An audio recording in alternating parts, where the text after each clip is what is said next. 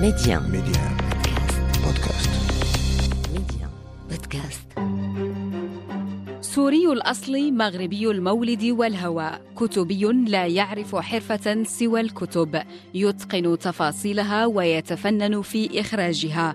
كانت البداية نهاية السبعينيات في حي الأحباس الشهير في الدار البيضاء. انتقل من بيع الكتب إلى نشرها، ثم قاد مشروعا للتعريف بالكتاب والكتاب المغاربة في المشرق، فنشر للكبار أمثال الراحل محمد عابد الجابري وعبد الله العروي الذي يعكف على إعادة نشر أعماله الكاملة.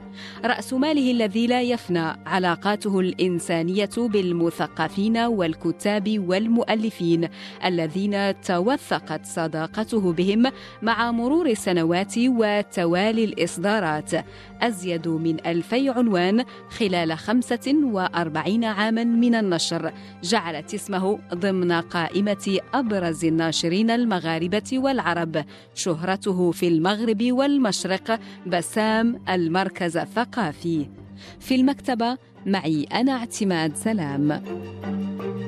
الناشر الكبير الأستاذ بسام كردي، أهلا وسهلا بك. أهلا وسهلا أستاذة. كيف حالك أستاذ بسام؟ الحمد لله، حالي من حال البشرية جمعاء هذه الأيام. نتمنى خيرا طبعا، ونسأل الله أن يرفع عنا هذا الوباء وأن تكون دائما بخير أستاذ بسام. الحمد لله. بسام كردي أو بسام المركز الثقافي؟ والله هو بسام كردي لكينيا، لكن أنا معروف خارج المغرب باسم بسام المركز الثقافي. صارت تقريبا ملتصقة بي هذه الكينيا، لأنه مشرقيا اسم بسام في عالم النشر موجود كثير، يميزوني بسام المركز الثقافي. نعم، ولذلك سألتك لأن هذا الاسم أصبح لصيقا بك، فأنت ما الذي تفضل؟ والله من عندك اللي خرج جيد. بسام كردي ولا بسام المركز الثقافي؟ نعم، بداية سأسألك عن علاقتك بالكتب. مرة في حوار قلت إن علاقتي بالكتاب هي علاقة إنسانية. كيف بدأت هذه العلاقة الإنسانية مع الكتاب؟ أنا من أسرة، يعني الأب ديالي كان في التعليم وكان يقرأ كثيرا، وكانت لديه في المنزل خزانة كبيرة. منذ الصغر وأنا عندي علاقة بالكتاب وقريب جدا من الكتاب، والتحقت كمكتبة أو في 1977، يعني بعد شهر إن شاء الله أكمل 45 سنة في هذه المهنة. يعني علاقتي بالكتاب هي أكيد علاقة حب وغرام. أنا أعشق الكتاب ولا أستطيع أن أفعل أي شيء غير أنني أنشر كتب أو أراقب كتب أو أصحح أو أطلع على كتب أو أقرأ المعروض علي، لأن يعني مهنتي كناشر تحتم علي أنني نكون على علاقة جد قريبة بالكتاب. نعم، وجميل هذا الوصف الذي قلته أستاذ بسام، علاقة حب وغرام مع الكتاب. أكيد، وإلا ما كنتش نستمر هذه السنوات كلها. يعني كون ما كانتش علاقة حب وغرام ما كنتش نستمر، لأن وضعية الكتاب في العالم العربي إلى حد ما ليست مشجعة على الاستمرار. إطلاقا. نعم، كان هذا الشغف هو السلاح. أكيد هو اللي خلاني نقاوم هذه السنوات كلها، إضافة إلى من فترة يعني من 4-5 سنوات يعيش الكتاب العربي وضع سيء جدا، ولكن أنا مستمر إن شاء الله. وأنا يعني حتى هذه السنتين ديال الجائحة إنتاجي تقريبا تضاعف، وهذا أمر جيد. يعني ما كانش أمامي خيار. الحجر خلاني أنني عندي وقت فراغ أكثر. عملية التسويق كانت ضعيفة، فكانت عملية الإنتاج هي الأقوى الحمد لله. وهذا أيضا شكل من أشكال المقاومة أستاذ بسام، مقاومة الجائحة وظروفها وتعقيداتها. أكيد ما كانش عندنا خيار. يعني أنا انحجرت إذا صح التعبير في المنزل 4 أشهر كاملة. فهذه 4 أشهر خصصتها أنا لإصدار كتب، لملاحقة الكتب، لملاحقة المطابع. فكان إنتاجي يعني تقريبا ضعف الفترة اللي هي كنا من قبل. فأكيد أنني داخل في مشاريع كبيرة، علما أن ماديا هذا غير مشجع إطلاقا، لكن ما عنديش أي خيار. هذه يعني حرفتي، يعني لم أزاول قط في حياتي أي مهنة أخرى. هذه 45 سنة وأنا في الكتاب، وأنا في إنتاج الكتاب، وأنا في النشر، وأنا على علاقة بالمثقفين بالمؤلفين. وأنا مثلا نعتبرش أنها علاقة ناشر بمؤلف، يعني أغلب المؤلفين هم أصدقاء. يهمني العلاقة الإنسانية أكثر من الربح. يعني تماما يعني، وكلهم أصدقائي. يعني المؤلفين اللي نتعامل معهم هم أصدقاء، هي علاقة صديق بصديق يعني. نعم، أعتقد أن هذه العلاقة عندما تكون بهذا الشكل أستاذ بسام كردي، عندما تكون علاقة صداقة أكثر منها علاقة مهنة أو تجارة، تسهل العمل أعتقد على الطرفين معا. أكيد. والدليل على ذلك أن جل المؤلفين أو المؤلفين الأصدقاء الذين تعاملت معهم لا زلت أتعامل معهم منذ عشرات السنين.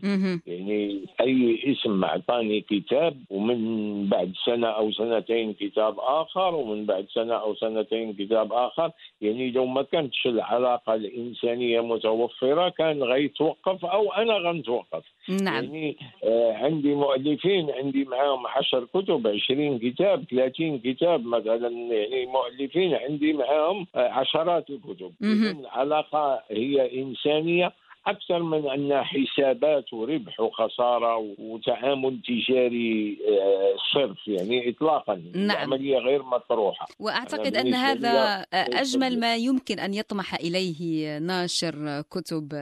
طبعا أستاذ بسام، حلمي كان من يوم اللي ابتدأت بهذه المهنة أنني أتعامل مع مؤلف ويقول أنا ذاهب عند الناشر الذي أتعامل معه، وليس أنا ذاهب عند الناشرين يكون عنده 10 و15 ناشر. يعني حلمي كان دائما أن يكون هذا الاسم ملتصق بدار النشر، أو يعني يتعامل مع دار نشر واحدة. نعم. حتى تسهل العملية، يعني حتى بالنسبة للقراء يعرفون أن المؤلف فلان فلاني، الناشر اللي يتعامل معه هو فلان فلاني، فلا داعي أن يبحث على كتب فلان أو فلان أو فلان عند عدة ناشرين. نعم. يتجه مباشرة إلى ناشر واحد. نعم. طيب، من الكتاب يقول هذا الأمر؟ من يقول أنا ذاهب إلى الناشر بسام كردي؟ طبعا نعرف مجموعة من الأسماء، لكن أريد أن أسمع منك. أنا مثلا الدكتور عبد الله العروي، هذه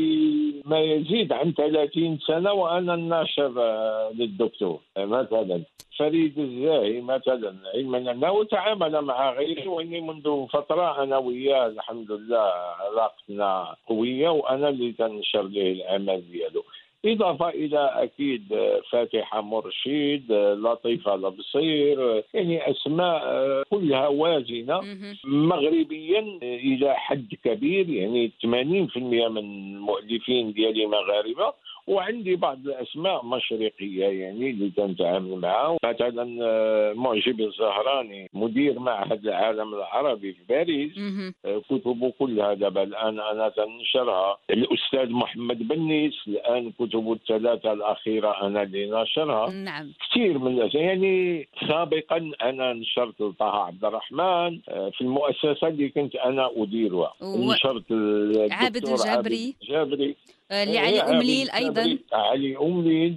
يعني أنت متبعة الحركة ديال النشر ديالي. نعم، لكن أريد أن أسمع منك طبعا أستاذ بسام كردي، وأنت أعدت نشر جميع الأعمال أو الأعمال الكاملة بجديدها وقديمها للأستاذ الكبير عبد الله العروي في المركز الثقافي للكتاب. صحيح. أنا الآن أنا أشتغل على الأعمال الكاملة، لا زالت لم تكتمل. وإني مؤخرا صدر 8 كتب باللغة الفرنسية. نعم. اللي هي كانت منشورة حتى في السبعينات بعضها، يعني ونافذة من السوق وغير موجودة. فأعدت إحياء هذه الأعمال بحلة جديدة، بحلة جميلة جدا.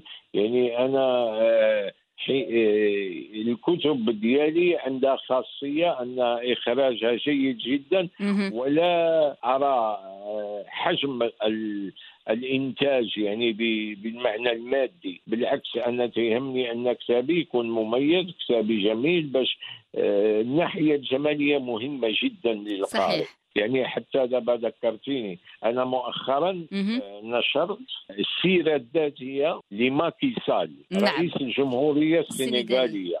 يعني مني يتواصل معايا ويعطيوني المذكرات ديال ماكي سال، يعني أنه الحمد لله أصبح عندي صيت ماشي غير في المغرب أو في العالم العربي، يعني حتى توسع إفريقي الآن، يعني تماشيا مع السياسة ديال الدولة المغربية. نعم، وهذا نجاح طبعا نهنئك عليه، ومسيرة 1000 ميل كما نقول تبدأ بخطوة. أستاذ بسام كردي، سأعود معك إلى أول خطوة في حي الكتبيين، في حي الأحباس الجميل في الدار البيضاء، عندما بدأ الأمر يتحول من مكتبة بسيطة إلى دار نشر. كيف بدأت تفكر في أن تنشر كتابا يحمل اسم مؤسسة أنت مسؤول فيها؟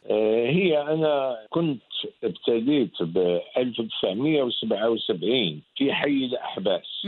كنت ما زال يعني شاب، لا أتجاوز سن 18. كنت مسؤول عن المكتبة، لن أقول مدير عام. في الفترة الأولى كنت مسؤول عن المكتبة، أنا أسير المكتبة كبيع كشراء كتسويق كملاحقة زبائن فقط. ولكن علاقتي بالمؤلفين أو بالأسماء أو المفكرين المغاربة يعني من خلال أنه كانوا يرتادون المكتبة كزبائن، يشترون الكتب. ربطت علاقة قوية ببعض الأسماء، يعني من جملتهم محمد عابد الجابري، من جملتهم المرحوم سالم يفوت، كمال عبد اللطيف، عبد الله العروي. يعني كانوا هادو تيجيوا كزبائن للمكتبة لاقتناء الكتب.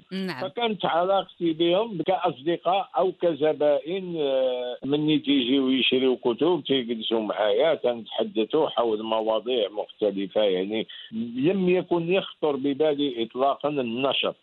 يعني في البداية مكتبة وهذو زبائن، لكن من خلال إذا بغيتي يعني مع مرور الزمن أصبحت أفكر أنه أكيد هذه الأسماء هذه يعني جيدة، وأحيانا في مستوى أفضل مما أستورده مشرقيا. يعني الكتب اللي تنجيب خارج المغرب، لأن كنت أنا تنستورد من لبنان ومن مصر. نعم. خلال علاقتي بهذه الأسماء يعني فكرت أنني لماذا لا أفكر في مد جسور عكسية مغربية مشرقية، يعني أتعامل مع بعض هذه الأسماء وننشر لهم كتبهم ونوزعها في المشرق.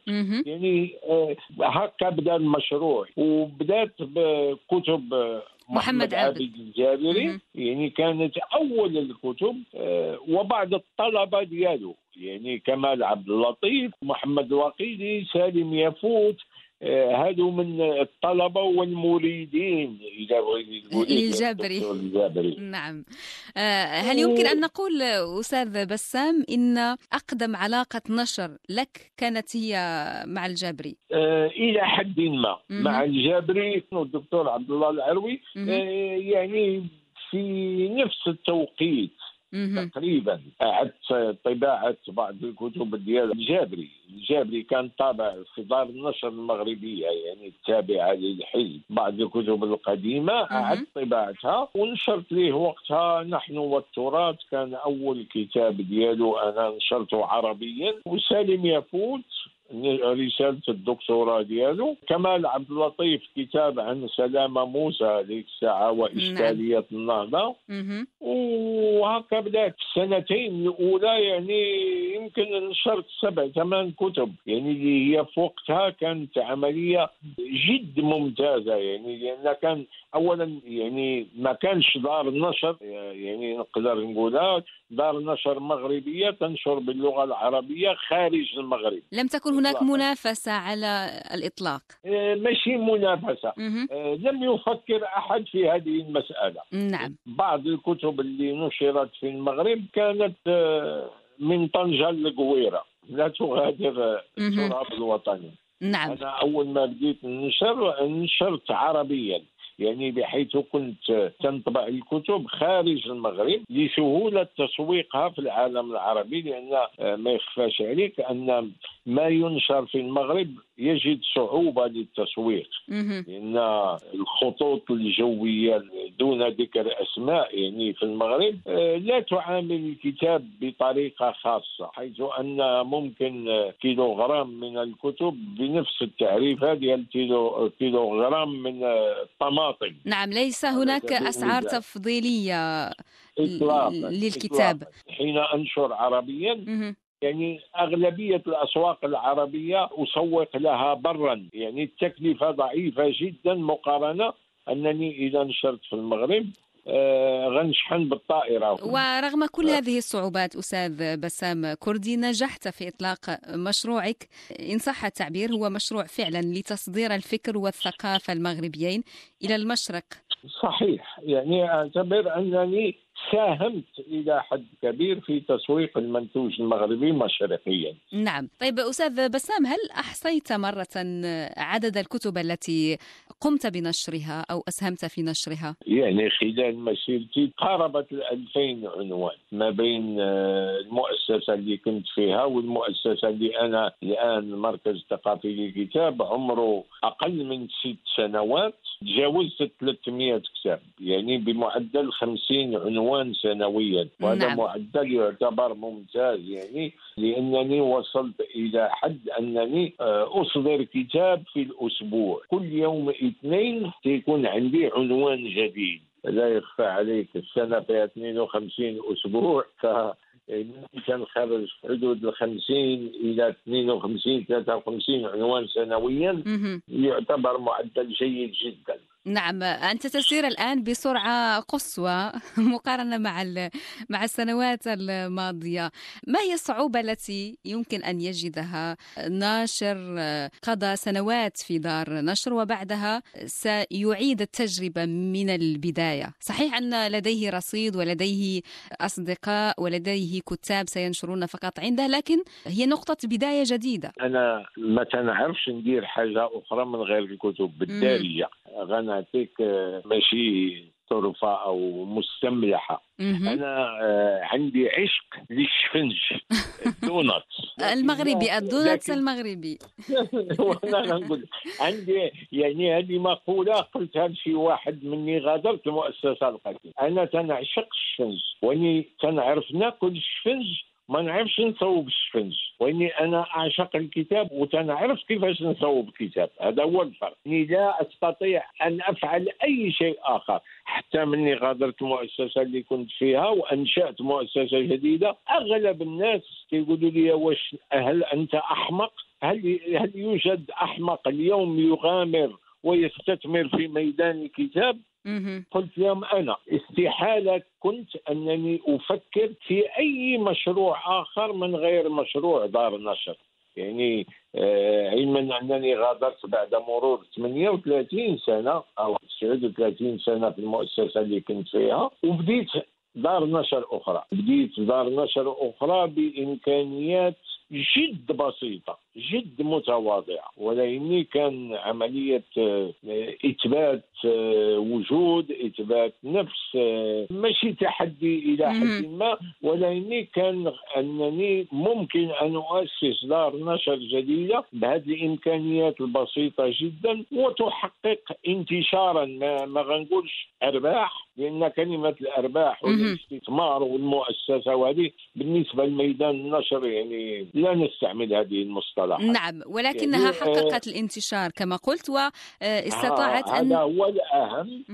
أشارك في أغلب المعارض العربية، اسمي موجود الحمد لله في العالم العربي. عندي هذه السنة بدون الجوائز اللي حازت عليها كتب أنا نشرتها، هذه السنة عندي 5 أعمال على القائمة الطويلة ديال جائزة الشيخ زايد. نعم، هذه يعني أول مرة تحصل في تاريخ دور النشر العربية. عادة تكون كتاب 2 أقصى تقدير 3 كتب. هذه السنة المركز الثقافي للكتاب عنده 5 أعمال في 3 فروع من جائزة الشيخ زايد.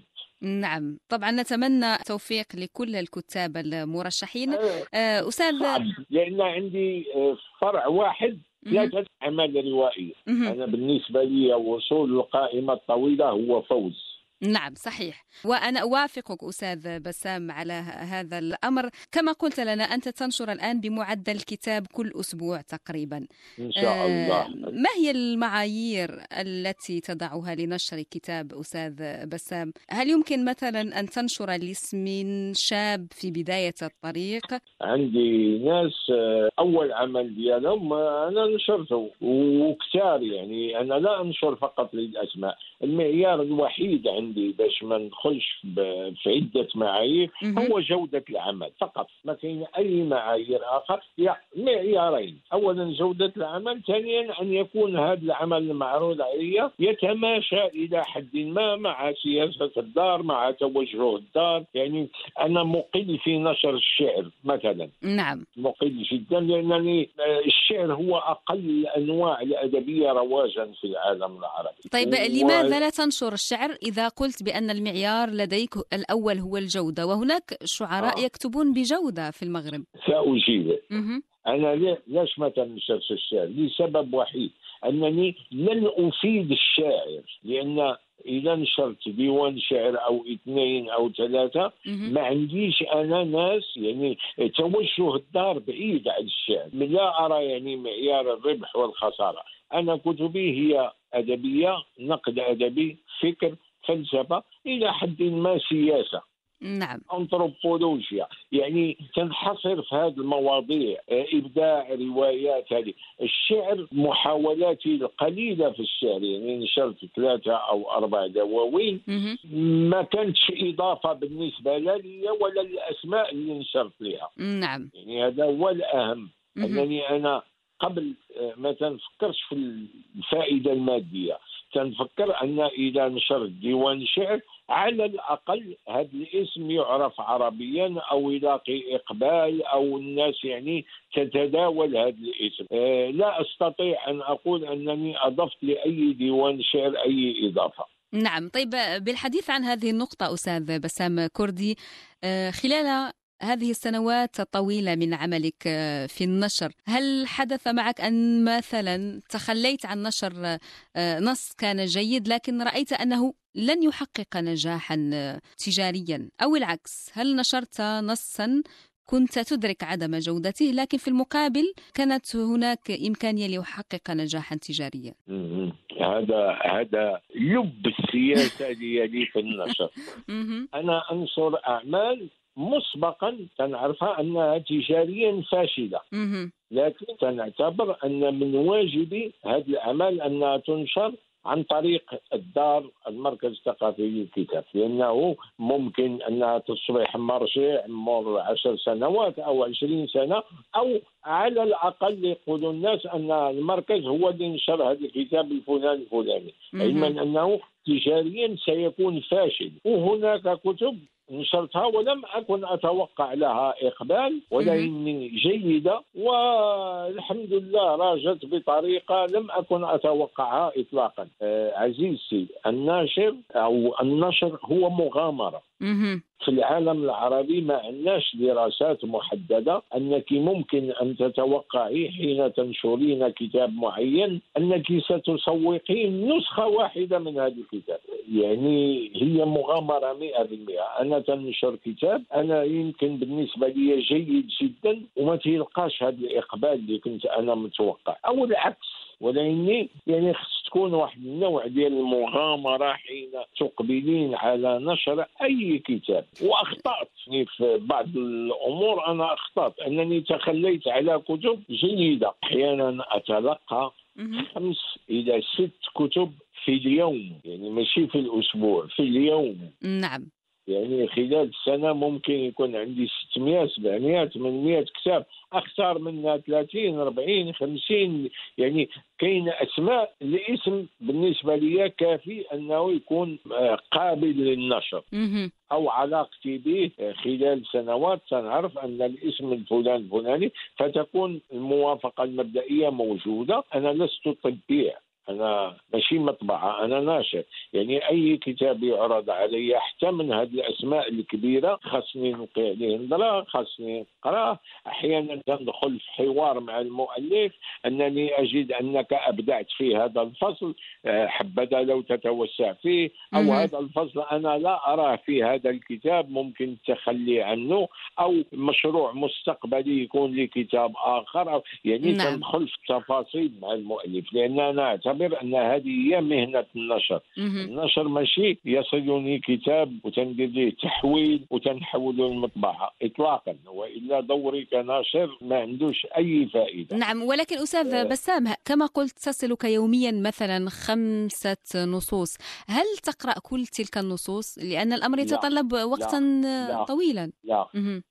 لا أخفيك إطلاقا، استحالة أن أقرأ كل النصوص التي تعرض علي. 5 نصوص أو 6 وأحيانا أكثر. هناك نصوص لا تتماشى مع خط النشر للدار، فأعتذر مباشرة وأرسل رسالة أجيب مباشرة أنه يؤسفني عدم تلبية طلبكم لأن كذا وكذا وكذا، وأعطي أسباب. نعم. أحيانا النص اللي يعجبني إلى حد ما، الاسم، العنوان، الفهرس كذا، أقرأ صفحات، وهذه الصفحات حين أقرأها ممكن أن أتخلى على النص تماما، لا يقنعني. وأحيانا من النص يعجبني أكيد سنقرأه أكيد. نعم. لكن أريد أن أفتح قوس، أنا لا أدعي أنني موسوعي، أنا لا أستطيع الحكم على جميع ما يصلني. نعم. إطلاقا. je ne suis pas encyclopédique، أنا أستعين بصديق. نعم. حين يعرض علي كتاب وتنعرف أن مثلا هذا الاسم، هذا الشخص اللي أنا ناشر ليه في الدار يميل إلى هذا النوع من الكتب، أو هو هذا التخصص دياله، تنتصل به هاتفيا، تنقول له عندي كتاب، واش ممكن تعطيني رأيك فيه؟ إن كان الاسم مغربيا أو عربيا، يعني تنعرضه على أشخاص آخرين لإبداء الرأي، لأنني أعتبر أنني لا أستطيع أن أعطي رأي في هذا التوجه أو في هذا الكتاب. نعم. أو يصعب علي أحيانا أكيد أنني نعطي رأي، لأن أنا تنتوصل جميع في جميع المجالات وتوجهات، وأنا ناشر ممكن توصلني من جميع التوجهات أو الكتابات، فما يمكنش نحكي على كل. طبعا، وهذا تصرف حكيم منك أستاذ بسام أن تستعين بشخص أكثر خبرة. أستعين بناس اللي أنا تنشوف فيهم أنهم ممكن أنهم يعطوني رأي إلى حد ما مصيب أو هذه، وأنا من تنسمع هذا الرأي أحاول حتى أنا المساواة أو كذا بين هذا الرأي ورأي آخر، أو بين الرأي والرأي اللي أنا كنت مبدئيا يعني إلى حد ما مقتنع أو غير مقتنع بالعمل. نعم. أكيد أنا لا أستطيع أن أقرر في كل ما يصل. نعم. طيب أستاذ بسام، عندما تتدخل في النص، عندما يعرض عليك نص وأنت تطلب من كاتبه كما ذكرت لي قبل قليل، أو توجه له ملاحظات بخصوص مثلا مقتطف ما، هل يتقبل الكاتب رأيك؟ أولا أنا النص اللي تنقتنع به وتنوافق عليه مبدئيا أحيله إلى مصحح لغوي. جميع النصوص التي ترد علي يتم إحالتها على مصحح لغوي، وأبدي ملاحظات ويبدي ملاحظات، وأعيد الكتاب للمؤلف. المؤلف يستطيع أن يقبل جميع الملاحظات كما يستطيع أن يناقش بعضها أو يرفضها كلها رفضا باتا بدون الرجوع إلى هذه. يقول لك هذا أسلوبي، هذا تعبيري، هذه المصطلحات اللي أنا تستعمل أحيانا مشرقيا تصحح أمور هي مغربيا أصح. نعم صحيح. بحكم طلعنا على الثقافة الغربية في المغرب عندنا مصطلحات مشرقيا يمكن ما يفهموهاش أو ما يتعاملوش معها بإيجابية، ممكن يصححوها. صحيح. ممكن كلمات هي أحيانا مغربية يستغربون من هذه الكلمات، يحاولون تصحيحها فيصححوها بطريقة غير مفهومة إطلاقا. نعم، وبالمناسبة أستاذ بسام، هذا يحدث أيضا حتى في العمل الصحفي، خصوصا عندما يشتغل الصحفي في غرفة أخبار فيها مشارقة ومغاربة، دائما ما نقع في نفس الإشكالية. أكيد لأن ما غنقولش ماشي نفس اللغة، ولكن كاين مغربيا اطلاعنا على الثقافة الغربية يساعدنا كثير، ونستعمل بعض المصطلحات لمشرقيا غير مفهومة. يعني ناخذ مثال الدكتور عبد الله العروي عنده ليكسيك، عنده قاموس مصطلحات إلى حد ما خاص به.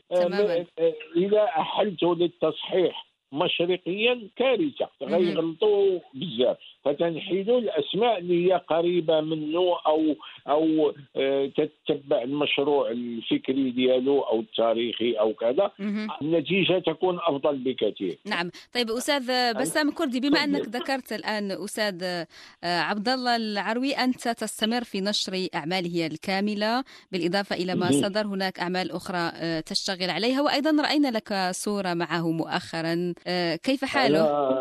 أنا تنزور تقريبا يعني مرتين في الشهر وأحيانا أكثر، علما أنه منقطع عن الاتصال أو التواصل أو استقبال أي شخص. من جائحة كورونا، يعني من شهر مارس 2020 إلى اليوم، يمكن الأشخاص اللي شافهم معدودين على الأصابع بحكم السن ديالو. نعم. إلى حد ما الخوف من هذه الجائحة أو من عدوى أو هذه، فيفضل الابتعاد عن العالم الخارجي إلى حد ما، ويتمتع بصحة جيدة جدا الحمد لله، أطال الله في عمره، ولكن يأخذ احتياطاته إلى حد ما. نعم، وهذا هو المطلوب طبعا. نتمنى له الصحة والسلامة والمزيد أيضا من العطاء، ونحييه، وقيمة كبيرة وقامة مغربية نفتخر بها بدون شك. أستاذ بسام، طبعا كما ذكرت منذ البداية قطاع النشر يشهد مجموعة من الصعوبات والمشاكل.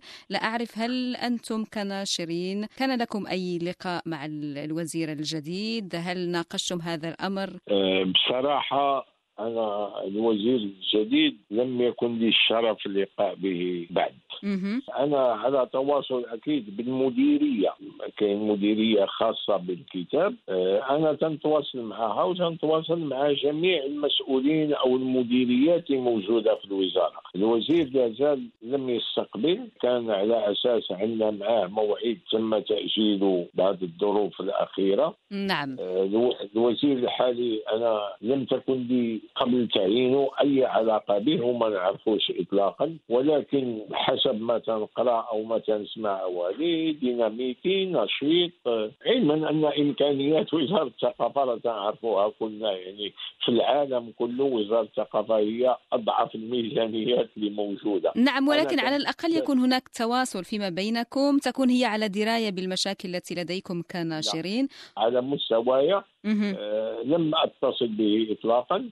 أنا نائب رئيس اتحاد الناشرين المغاربة. نعم. ما تواصلناش معه، لأن كان أي اتصال غنكون أنا حاضر. لم يحصل إلى تاريخ اليوم أي تواصل مباشر مع الوزير. طيب، نتمنى أن يحصل أستاذ بسام، ونتمنى أن تكون هناك إجراءات عملية للتخفيف من هذه المشاكل وليس الحد منها حتى لا نفرط في التفاؤل. 45 سنة في النشر، ونحن في ختام الحلقة سأطلب منك أستاذ بسام كردي أن تعطي لها عنوانا، بما أنك شاركت ربما في صياغة آلاف العناوين. سأطلب منك أن تعطي عنوانا ل 45 عاما من العمل ومن هذه المسيرة.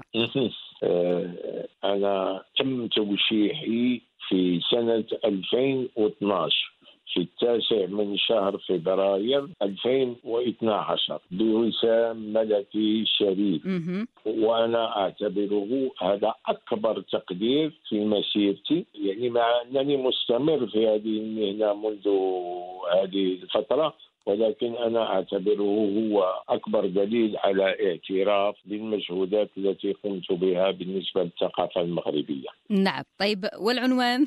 بسام المركز الثقافي.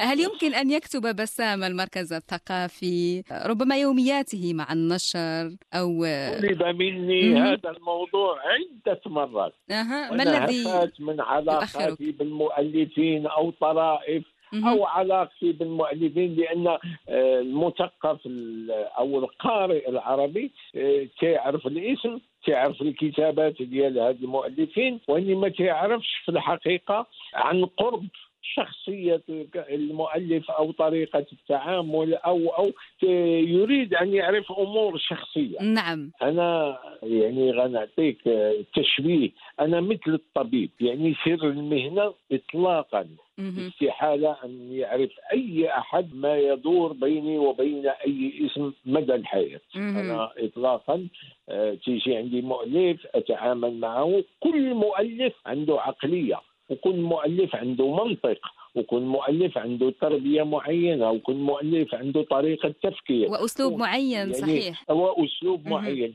أنا يفترض فيها كناشر أن أكون بوليلوجيك، بولي فالون، يعني متعدد باش انا حين اتحاور مع الدكتور عبد الله العروي، ويعني تنقول هذا الاسم من انهم كلهم بالنسبه لي متساويين، نفس الشخص يتكلم مع طه عبد الرحمن. نعم.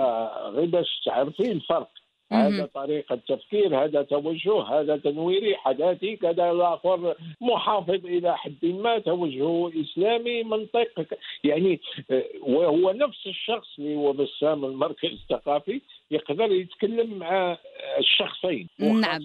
من يتكلم مع الشخصين كل واحد يتكلم معه بأسلوبه وبطريقته وبتوجهه بهذا، وهذا الشيء ينعكس على مئات الأسماء، يعني ماشي كلهم بحال. نعم. كل واحد عنده طريقته، فيفترض في الناشر أنه يكون عنده نوع من أن يكون مؤتمن ومؤتمن، هذه 100%، يعني لا يوميات لا مذكرات لا. وأعتقد الآن طمأنت كل من ينشر عندك أستاذ بسام.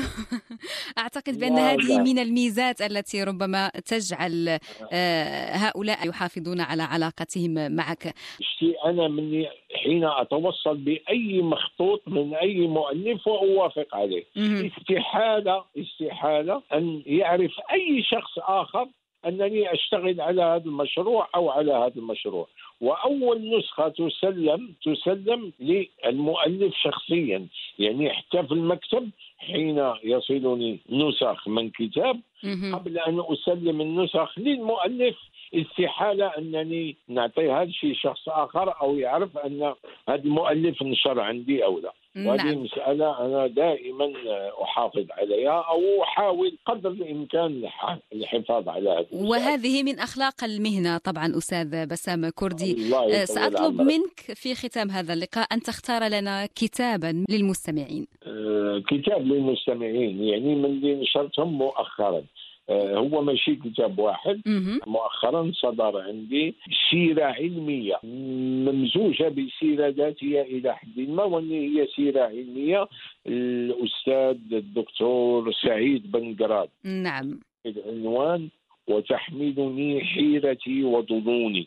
أنصح بقراءة هذه السيرة، هي تجربة فريدة من نوعها. وعندي رواية للسيد عبد الله ولد أباه عنوانها الشنقيطي، رواية كذلك رائعة، أنصح بقراءتها. وعندي عدة كتب وأعتذر من الإخوان لما ذكرتهمش لأنهم كثر، خاصة في هذه الشهرين الأخيرة صدر عندي عناوين جميلة جدا ورائعة وتستحق القراءة. نعم، وأشكرك على هذين الاختيارين، كما أشكرك على وقتك وعلى أريحيتك أستاذ بسام، وأتمنى لك المزيد من العطاء. يشرفني التواصل معك أستاذ اعتماد. أهلا وسهلا، شرفتيني.